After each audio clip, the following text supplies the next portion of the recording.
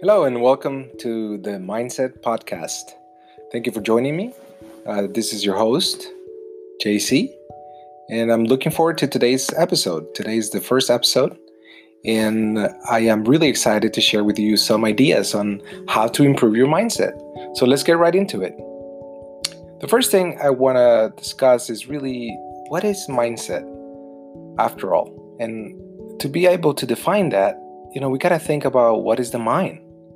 So, from the beginning of time, we have developed this idea of the mind.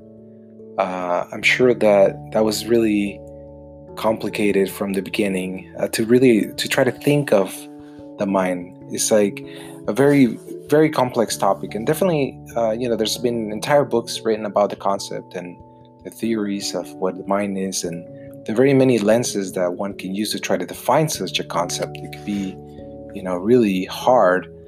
In the interest of keeping this episode shorter than 12 hours, I'll try to, postulate my arguments and give you kind of my perspective of what I think the mind is, and also, maybe plant some seeds in your own mind for you to come to your own conclusions. Because after all, I want you to use your mind. The first, we're going to explore the idea of where, the scientific view is all about, and the second one, we're going to explore the idea of the religious thinkers, the philosophers, the spiritual people, if you will. And I'm gonna give you my perspective on the both sides. So let's get into it. So first of all, humans have been really thinking about what the mind is for many, many, many years. And at the surface, a lot of people think that, there's a lot of people that think, okay, the mind is really just the brain. And the brain is really just like a machine, right?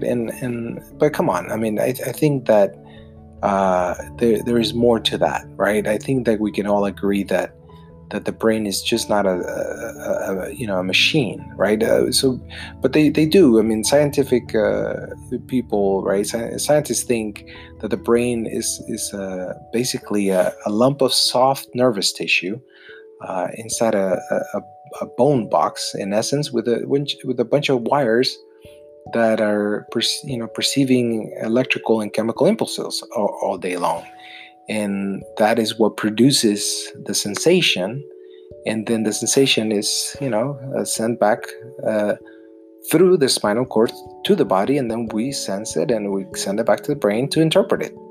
And in essence, that's there's a theory called the unified theory of the mind and brain that explores that idea and really emphasizes in those kind of mechanisms. And they've been, psychologists and have been baffling this for over 60 years. This theory has been around, and there's been spending a lot of time, from analyzing the brain from a biological standpoint, and they're analyzing the mechanisms that give rise to the mental functions of the brain and all the properties that exist in the brain. And for thousands of years, for hundreds of years, psychologists and neurobiologists have done experiments, and they gather all this data, and they have all these thoughts about what cognition is, and how do we have the brain and the emotions, and where does that live in the brain. And they examine normal individuals and people that are not that normal, and they examine people with mental diseases, and they done a lot of research, I would say, into where and they scan the brain, and they do all this analysis of what how is it that the brain can see and can hear and can feel, and how do we know things, and how do we experience moments. And at the end of the day, the conclusion is that the brain is basically a computer. And I have a big problem with this theory for a lot of reasons. But basically, what the problem is, for example, is in from a just a mechanism, and I think that's what is happening right now with computer learning, for example. If you take the latest research in, for example, computer learning and artificial intelligence, and I'm not an expert in that, but I'm just giving you my opinion. It's basically, you're teaching a computer, you give it an input and you say, okay, you basically must feel this when this happens. So it's like you're given a condition, right? So you're basically saying, for this kind of input, you are to do this kind of output. And that's basically, in a nutshell, how scientists think of all the of humans. They believe that the human brain is a series of auditory narrow cortices, and they use fancy terminology, and they give all these areas of the brain, the parietal and the prefrontal cortex and the hippocampal and blah blah blah, and they use all these fancy terms to really try to basically determine where things happen.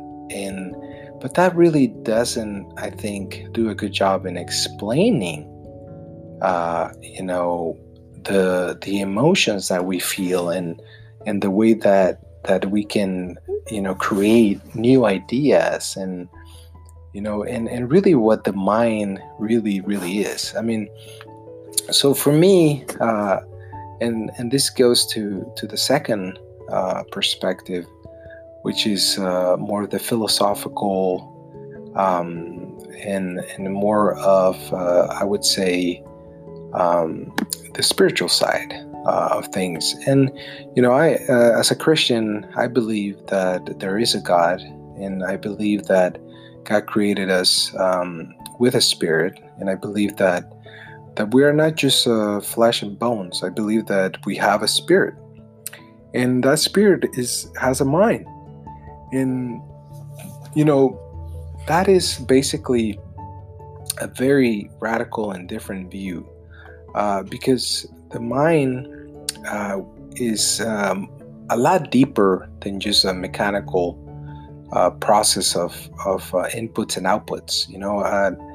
A mind is something that can process reason, is something that can give us heart and soul, and it's like it gives us the ability to feel, sense, and really controls how our body is going to react, in not just a mechanical sense, but really in a deeper, more intellectual, emotional, and kind of heart, soul, and spirit sense.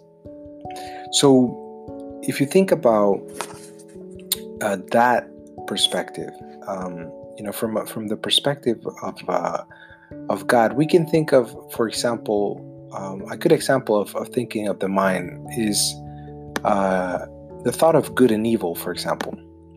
If you think about what is good and what is evil, then you're going into a moral discussion.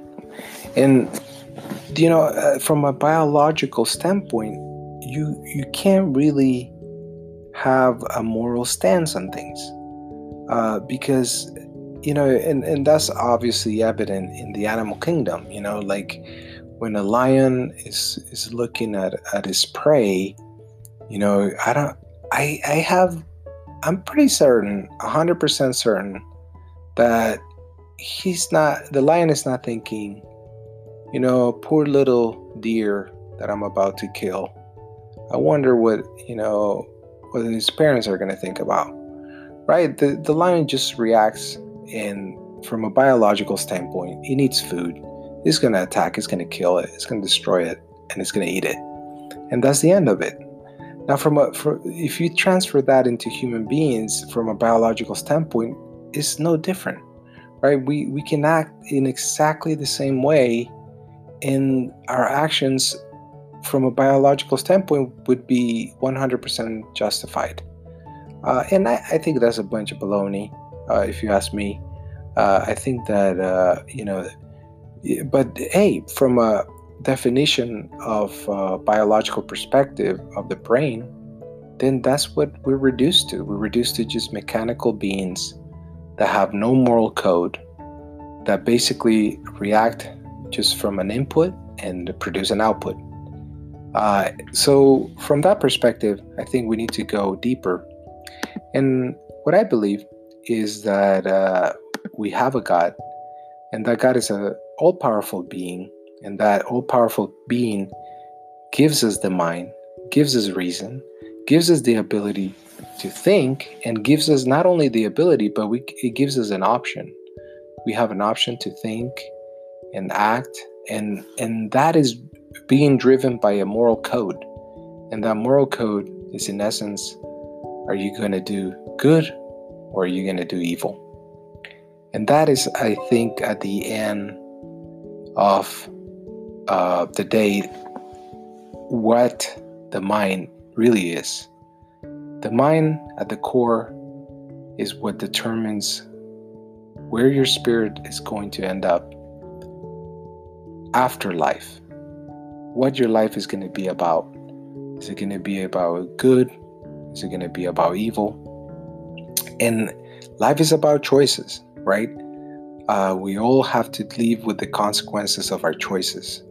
So if you think about what the mind is, you can think about how the flesh is going to react and how the mind and the spirit is going to react. So you can start to think about how to change your mind. How can I change my mind? Well, you can think of your mind as directed to your attitude. So for example, if you want to change your attitude, let's say you have a negative attitude, and you really want to change your negative attitude. Let's say you hate traffic, right? Which is absolutely understandable. But let's say you're getting tired of just hating traffic every day that you go to work. And of course, right now, with this pandemic going on and everything, you're probably not stuck in traffic as we used to. But pretty sure as things start to open up, you're going to be once again stuck in traffic, and you're going to hate it. And you're going to think, how can I think differently? How can I change my mindset? And that's when really meditation and prayer really comes in place.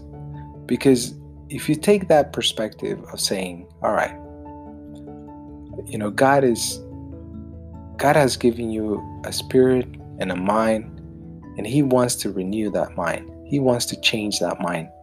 He wants to make you, maybe not that you have to love traffic, but maybe you tolerate traffic. Maybe you change, maybe you don't think of traffic anymore. Maybe you just think of your life as an experience in that moment of what God is calling you to do, and where you're going, and who you're going to talk to, and what conversations you're going to have. And that perspective starts to change your attitude, and it starts to change your beliefs, and starts to change and transform really how you behave and how you act towards others. And going back to our original point is, are you going to act more towards good or more towards evil, right? So just from a practical standpoint, you can think of it as the mind is basically what guides your spirit into determining whether you're going to act right or wrong. So that's how I sum it up as just a vehicle of how you're going to act. The mind really is the driver, but at the end it comes from the spirit that is going to lead you into the actions that you're going to take. So I encourage you to really think about what the mind is, to really explore it, to put those things into perspective, and perhaps you'll be open to listening to what God has planned for your life. And that is today's episode. So thank you for listening, and God bless you.